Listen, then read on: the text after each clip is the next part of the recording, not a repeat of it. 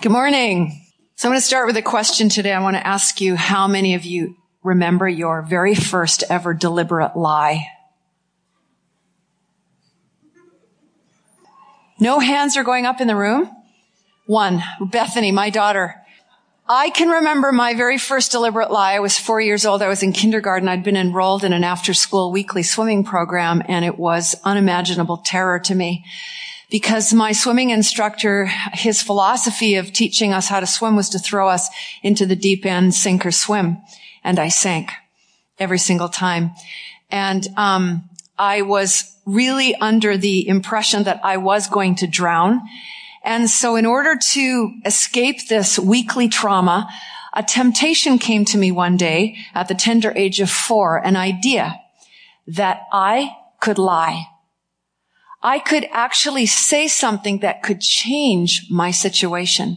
So I went to my teacher and I said, you know what, Mrs. Miller, I have a really bad cold today and my mother said that I don't have to go swimming. And incredibly, she bought the lie.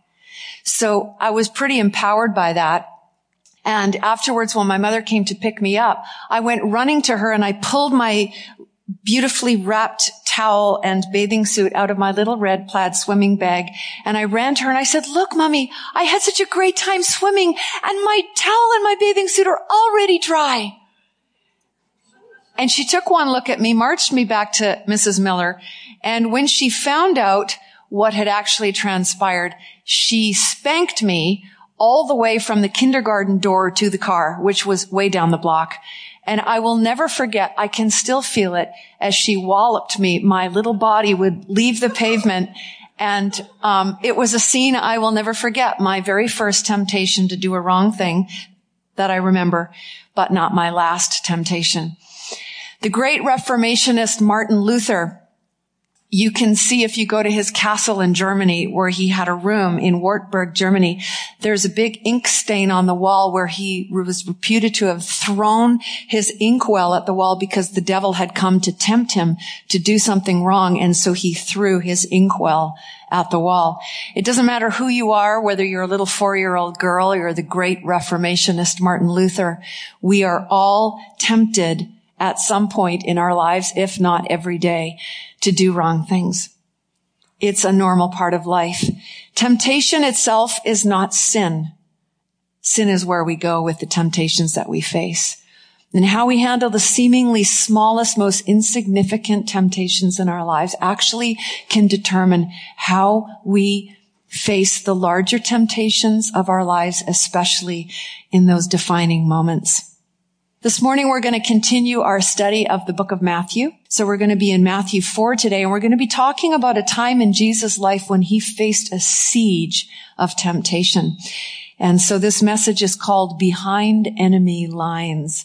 So if you would turn, if you have your Bibles, to Matthew, and we're actually going to start in the chapter 3, verse 16, and we're going to go straight into chapter 4, because actually there are no separations in the Bible. They're just there for our convenience. So starting at 3 verse 16, when Jesus was baptized, immediately he went up from the water, and behold, the heavens were opened to him, and he saw the Spirit of God descending like a dove and coming to rest on him.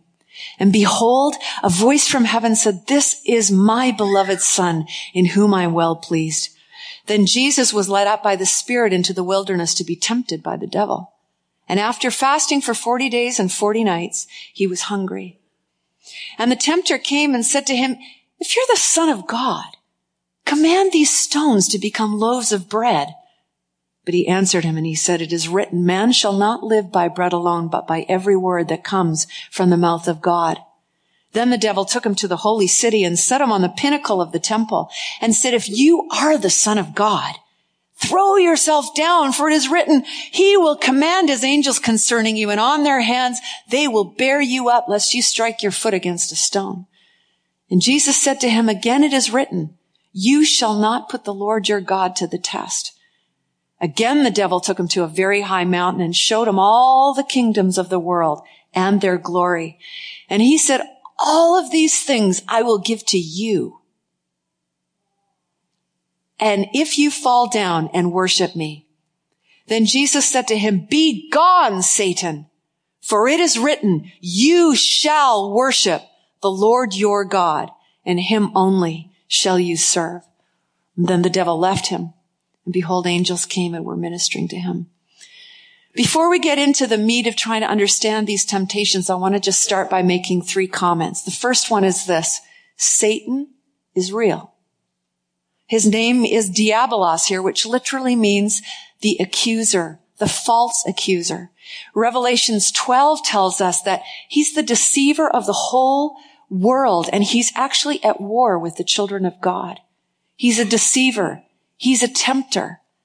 And once he tempts you, if you succumb, then he's an accuser. He's a real enemy with real power.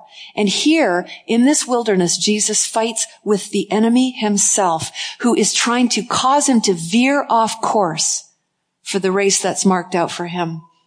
Our destiny was riding on this very battle. Secondly, this time of temptation was not initiated by the devil. It was initiated by God.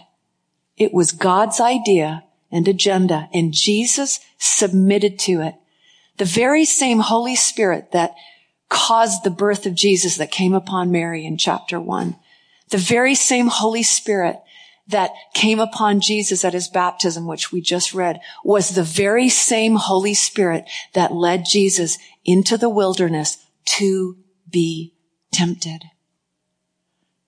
And Jesus, you notice, doesn't say anything in words of protest. He doesn't say, look, wait just a minute. Why are you leading me here? I have things to do. I have a ministry to begin. I have miracles to perform. I have healings to do. I have preaching to do. Why are you leading me into the wilderness? He didn't say any of that. He just submitted to the process of God in his life. Thirdly, the purpose was to test. And Jesus was not immune to temptation just because he was the Son of God. The literal meaning of that word tempt is test. It's not that word that means trying to seduce you to do something evil. It's the word that really means to try, to prove. And what God was doing here was proving Jesus' character. How would he stand? How would he hold up under these temptations? Because Satan would have tailor-made these temptations to strike at what would have been his weakest point. If Jesus wasn't temptable, Satan would not have wasted his breath. And the Holy Spirit would not have brought him into that place of wilderness. So he was led from the glorious baptism in the Jordan River to the barren isolation of the wilderness called Jeshimon, which literally translated means the devastation. So there's Jesus walking in mile after mile of crumbling, jagged limestone rocks. I think we have a picture up here. There it is. Ridges of dust and furnace temperatures. And for all this time, he fasted days and nights. And at the end, when he was at the weakest point of starvation, the tempter came to him. Round 1, the first temptation. If you're the Son of God, command these stones to become bread.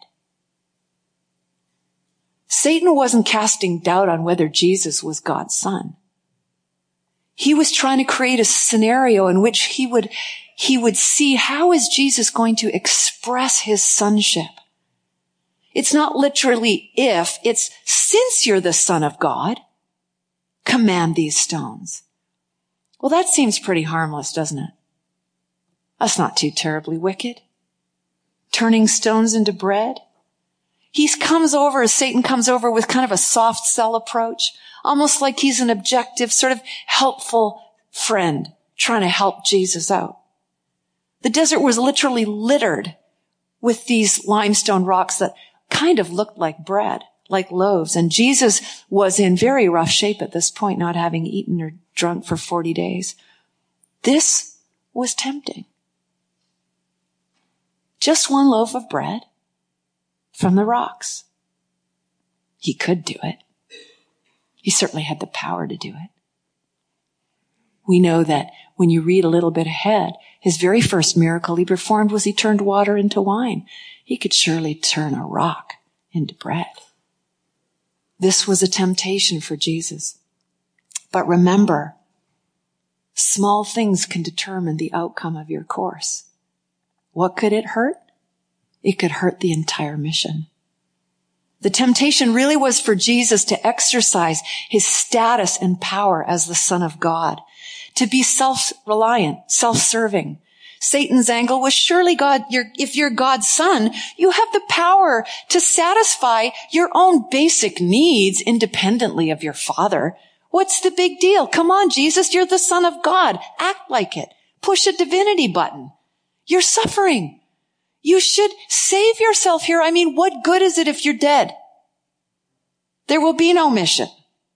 Come on. But there's a subtle, more deeper inference here. Is your Father, God, really leaving you here in this desert to die of starvation? I don't see his provision anywhere. That can't be very loving. Come on, Jesus. Turn this rock into some bread. Satan was urging Jesus to use his sonship in a way that was inconsistent with the mission. Was Jesus going to cater to his own needs and defy the principle on which he lived, which was this: I only do what I see the Father doing?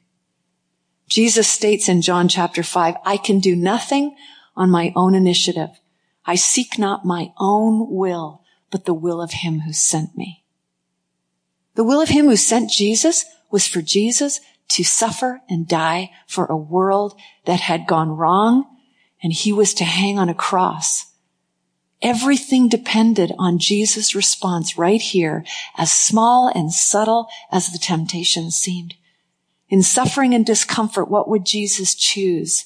Would he trust his Father and his Father's position and provision, or would he deviate to self-interest? Because if he couldn't win this battle in discomfort, how could he ever face the cross?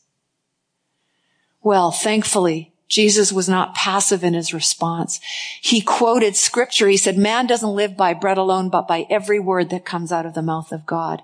Jesus' answer to the temptation of Satan was direct quotation from the word. Later in John chapter 4, we read this wonderful phrase. Jesus says to his disciples, my food is to do the will of my Father and accomplish the work that he sent me to do. You know why he could say that? Because he established a beachhead behind enemy lines with this little battle here with the rocks. He won this battle, and so he could say, my food is to do the will of my Father. The temptation was real, but he won. You know, we all have a race that's marked out for us. We all have a mission. Hebrews 12 tells us that. We each have a unique call from God that he has prepared for us to walk in. Works, Ephesians 2:10 says, that he's already prepared for us to walk in before we were even born. There's a scroll already written on your life. How will we walk? Especially in those times when we feel like we're in discomfort, or we might even be suffering, or things aren't going our way, or we just feel unhappy, or just plain outright dissatisfied. Those seasons test us. What's in us? Will we doubt him? Will we doubt his love? Do we doubt his provision? Do we turn away from him? Do we go to things that nurture ourselves and comfort ourselves and find ways to give ourselves other more comfortable options for our lives and then potentially deviate off of the course that he's setting for us, missing the works that he's created for us to walk in?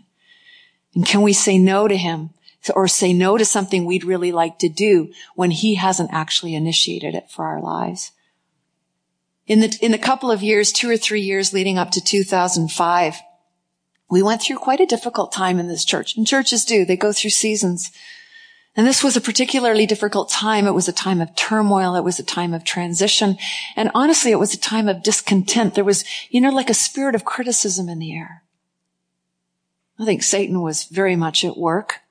But God was already getting at things in our own hearts too as leaders. And for Ron and I personally, it was a very, very difficult time. And there were moments, actually, Ron used to call it the season of our humiliation. He used to say, Mary, just get low, just get low, just get low. And so we would, but I'll tell you, it was very painful. And there was days that we considered quitting. Finding something else to do that wasn't so hard and didn't make us feel so vulnerable, so fragile and so exposed. And there would be no more open season of criticism on leaders. And sometimes leaders go through that. This was our season. So the idea of sort of saying, okay, you know what? We're done here. It's been 25 years. We're good. Because actually pastor turnover rate is a lot shorter than that. So 25 years is good. We can go back to Vancouver now. And this just became like a real palatable, what does that mean? That means just, I really wanted to do this. Just leave. But that's really hard to do when you're the pastor's wife. It's hard to leave the church. So I was in a bind. And I remember one day I just sat down in the living room and I was just crying and I was just saying, Lord, please can we leave? Please can we just leave? Isn't it enough now? And this is why, ladies and gentlemen, that it is so, so critical for us as the children of God to learn how to hear his voice. And if we flog this hearing God course for you to take, it's because we want you to know how to hear him. Because if you don't know how to hear him, you'll never be able to navigate the difficult periods in your life where you want to turn to the left and you want to turn to the right. And God's saying, no, I just want you to go straight ahead and I want you to stay the course. So as I sat there, weeping and whining before the Lord, he spoke these words to me. He said, Mary, if I ask you to stay for the next 25 years, would you do it? And the wonderful, glorious thing about God is that when he asks you to do something and he talks to you personally, he downloads the grace to obey. Because it's a work of the Holy Spirit, right? He talks to you and he makes you able. He enables you to respond. And in that moment, I said, yes, Lord. If you want me to stay for the next 25 years, it didn't look good. It didn't feel good. But I said yes because there was grace to say yes. It doesn't have to look like the way I want it to. And it was shortly after that, I was sitting on the couch again, and I was just asking the Lord about some things, and we were thinking about what to do one Christmas. And the Holy Spirit said, how about you do a living nativity at church? And I was like, yeah, okay. And he goes, not a small one, a big one. And Bethlehem Live was born. You see, because there was a mission set before us as a church. For those of you that don't know about Bethlehem Live, I'll talk to you about it afterwards. It's a really big deal. It's a really big thing. We did it for 10 years, and in that 10 years' time, almost 60,000 people heard the gospel. Hundreds of people made decisions to follow Christ. You see, because God had a path, but he did want to use me in it, and I did play a part in it. But I couldn't have played a part in it if I had have cut and run, because God had something for me to put my hand to. He wasn't finished with me here at Gateway. I'm so glad. I really am very, very glad. What a privilege to still be here. And we got through the glitch. Walking with God in the seasons of discomfort and making choices not to cut and run, make a way for his mission to go forward in our lives. And he gets the glory and the fruit. Jesus is not unfamiliar or unsympathetic with the battles that we face, and he's walked it himself, and he can keep us in it. But then there was round 2. Here's where Satan ramps things up. Jesus used the word, so well then Satan used the word too. The devil took him to the holy city, set him on the pinnacle, and said, if you're the Son of God, throw yourself down, for it is written, he will command his angels concerning you, and on their hands they will bear you up, lest you strike your foot against a stone. Wow! What a display for a Messiah. The temple was built high on Mount Zion on a flattened plateau. And the highest point of the temple overlooked a dizzying 450-foot drop way down to the bottom of the Kidron Valley. And that's where Satan took him and said, jump. Again, this was a test of how Jesus would walk out his sonship. Satan's angle was this: if you're really the object of your Father's special love, let him prove it. Put the promises of God to the test. How are they going to hold up? Will they hold you up? I mean, that would be spectacular for the Son of God to launch his ministry and have instant prestige. If he could leap down and land unharmed, borne by a legion of angels, he could wow the crowds and show off. People would follow him for sure. There would be no obscurity. Remember, he was born in obscurity. He'd lived for 30 years in complete obscurity. And he was about to go through some uncomfortable days. He didn't have to. He didn't have to live with ambiguity as to who he was. Surely, this is the Son of God. Remember, the temptation is real, or Satan wouldn't have bothered. It's far more convincing to gather a crowd through the spectacular than it is through suffering and hanging on a cross. People might miss the point if you hang on a cross like a common criminal. But if you throw yourself off the temple, now that's God stuff. But the test was even deeper. Satan was tempting Jesus to challenge God's faithfulness. Come on, Jesus, put him to the test. And he was doing it with a verse from Scripture. Interesting. Satan can take Scripture and distort it. He pulled Psalm 91 out of context, and then he twisted it to tailor it to touch something in Jesus that would make him want to lunge for it. And we can do that with Scripture too. We can take verses out of context and use them for our own ends. And actually, in those circumstances, Satan can use them too. We call it parachuting into the Bible. And we can do this thing. We go, we don't really know this book very well, but I think I should probably get something from this book because I'm really going through some stuff right now. And my life is this or my life is that. So I really need God to speak to me. Don't really want to learn how God to speak to me. I just want it instant, right? Parachute. God, speak to me about my marriage because I'm really in trouble right now. Jeremiah 3 verse 8. And I gave faithless Israel a certificate of divorce and sent her away. I think the Lord is speaking to me. I should divorce my spouse. We laugh, but it's happened.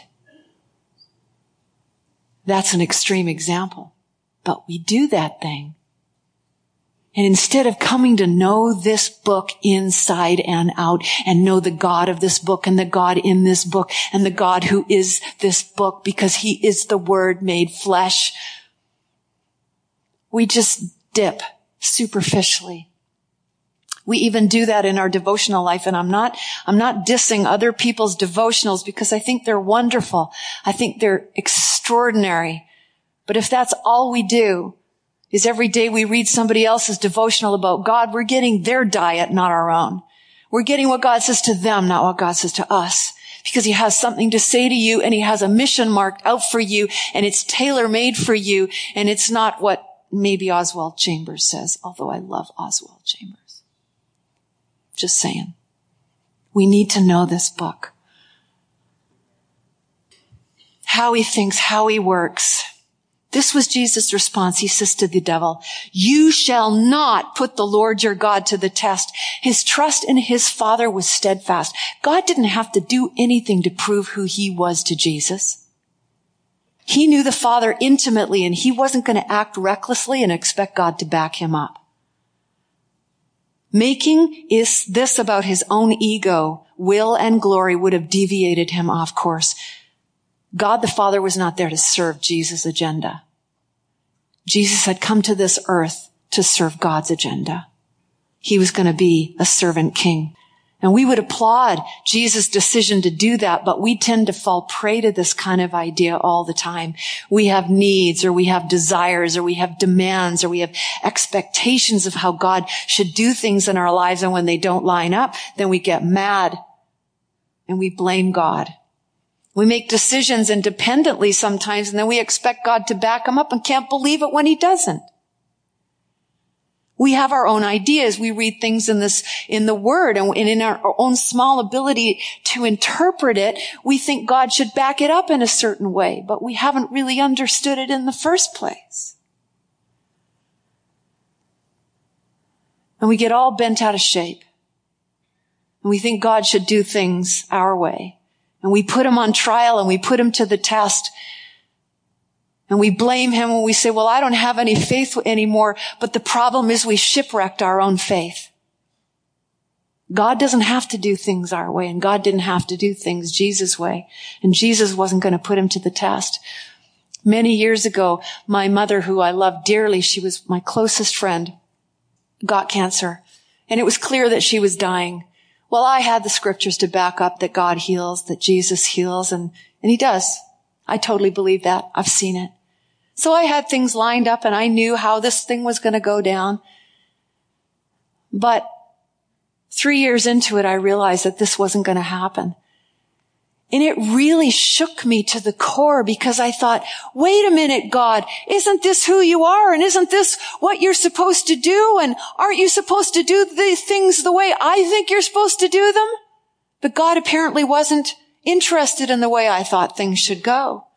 And I remember one day there was just such a crisis moment for me. I went into my room and I was saying, God, I don't even know if I know who you are anymore.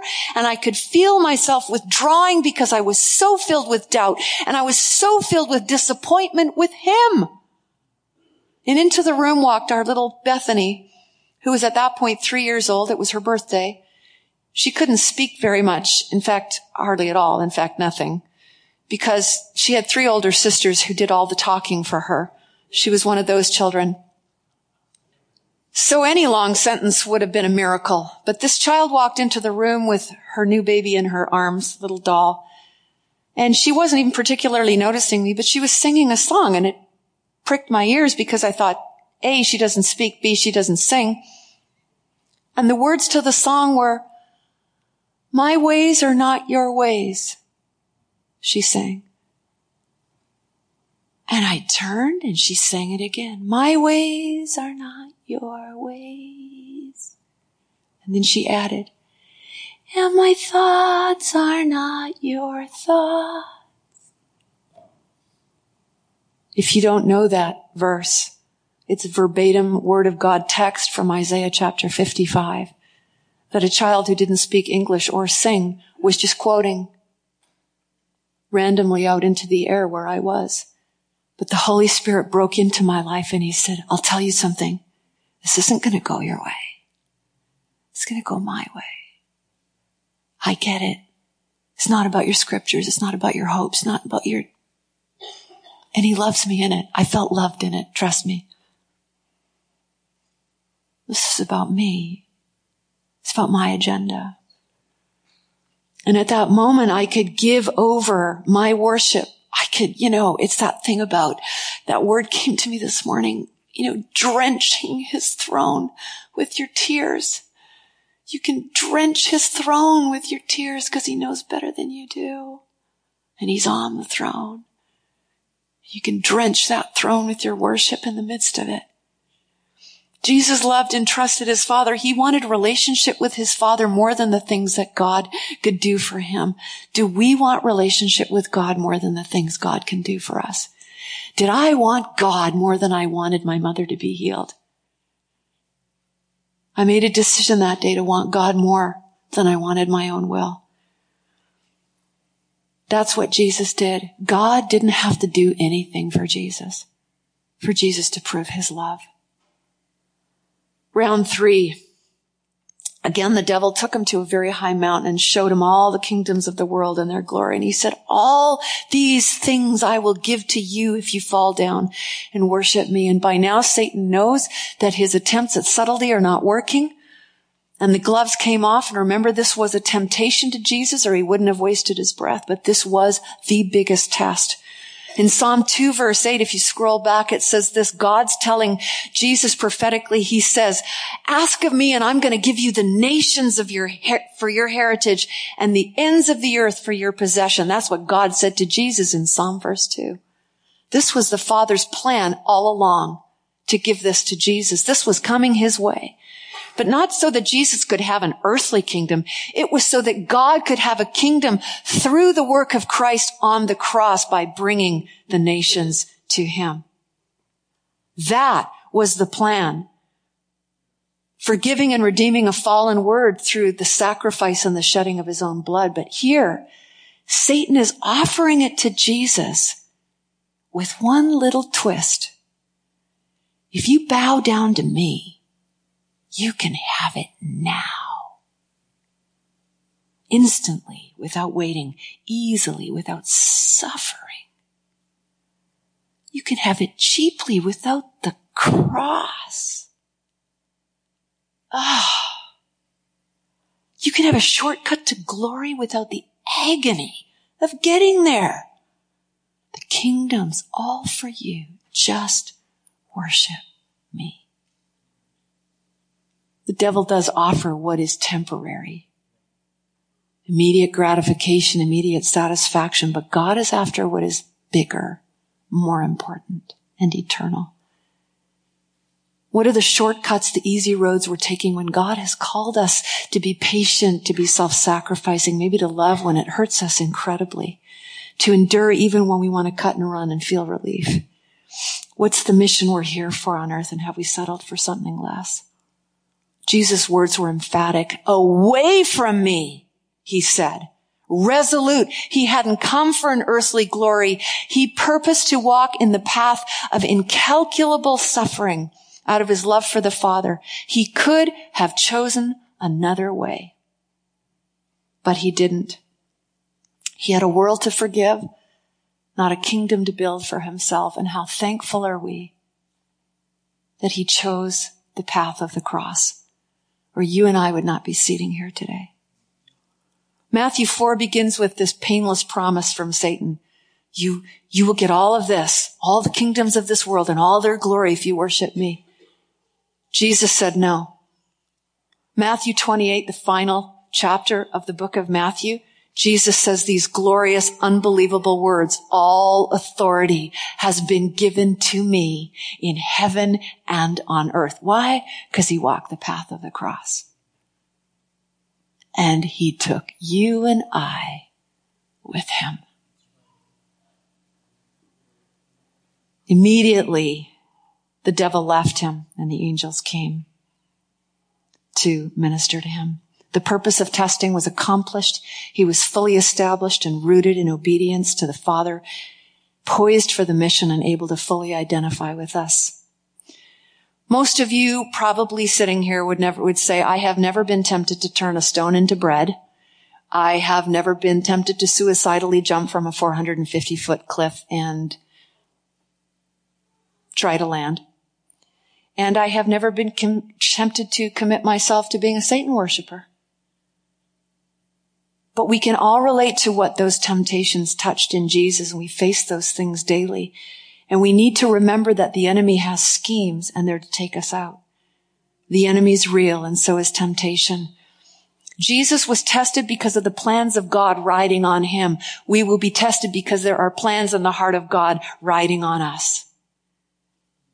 And how do we fight and prevail? Number one, we have a Savior who understands and sympathizes with our weaknesses and has been tempted in absolutely everything as we are. That's what Hebrews tells us. There's not anyone in this room who's had any temptation that Jesus does not understand. Knowing this and following his example gives us courage to do the same. Secondly, we have the Word of God. This book, let's dust it off. It's a weapon because the battleground for temptations is right here in our minds. And if we don't know what this book says, we can't use it at the appropriate times. This book is called the Sword of the Spirit. So the Holy Spirit takes what's in here and uses it as a weapon when we declare it. That's how that becomes a weapon. But if you don't know it, it remains a sword in its sheath. But this book helps us in our temptation. Are you fearful? Memorize a scripture. Isaiah 41, do not fear, for I am with you. Do not be dismayed. I am your God. I will strengthen you and help you. I will uphold you with my righteousness. Are you struggling with lust? Galatians 5:16, walk in the Spirit, and you will not gratify the desires of the flesh. Why does that help you?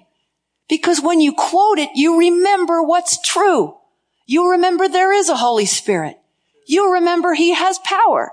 You remember that he's far bigger than you. You remember that you have to walk. If you walk in the Spirit. Why? Where are you walking? You're walking in the purposes of God for your life. You're walking on the path that he's marked out for you. And what happens when you stop walking, or you walk to the left, or you walk to the right? But you have a Holy Spirit who's with you to help you walk. You have the temptation to lust. Remember, those small things can take you down. Those small choices succumbed to can affect the ones that are the defining destiny changers of your life. Walk in the Spirit, and you will not gratify the desires of the flesh. Do you struggle with anxiety? Trust in the Lord, Proverbs says, with all your heart. In all your ways acknowledge him, and he will make your paths straight. Be anxious for nothing, but in everything by prayer and supplication, make your requests known to God. That is an invitation. Oh yeah, Lord, I'm anxious. Quote the scripture. Take out the weapon of the Spirit and then submit it to him. And the last thing is that, going back to the very place we started this morning, Matthew chapter 3, Jesus' baptism, the heavens opened, the Spirit of God descended on Jesus and affirmed his sonship. When we receive the gift of God's forgiveness, we receive eternal life through the sacrifice of Jesus Christ on the cross. God gives us the right to become his sons and his daughters. We become the children of God. What happened over Jesus in the affirmation of sonship was heaven opened. What happens over you when you receive that sonship, becoming a daughter and a son of the King? Guess what? Heavens opened. Do you know that when those heavens opened over Jesus, they never shut? The heavens didn't go, oh, quick, send the dove down and then back up. No. The Holy Spirit rested on him. That heaven stayed open. Jesus lived his entire next 3 years, once that Spirit had descended, in the power of the Holy Spirit. That wilderness experience, he went out in the power of the Holy Spirit. Never left him. Guess what, ladies and gentlemen? We have that same Spirit. We have the same sonship. We have the same open heaven. There is no closed heaven over you today if you know Jesus Christ. You have all the authority you need as a son and daughter. You have every provision that you need as a son and daughter. Every resource of heaven is available to you. Jesus prevailed. He accomplished the work of his Father. He died, he rose again, and he brought us back into relationship with him. May the Holy Spirit increase his insight into our hearts today and give us understanding as to what this means for us personally. What is God saying to you? What is God saying to me about the race marked out for us? What can we take personally, individually, and what can we take corporately as a family on mission from what happened to Jesus in Matthew chapter 4?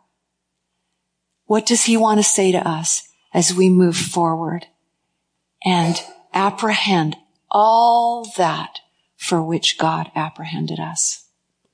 Amen.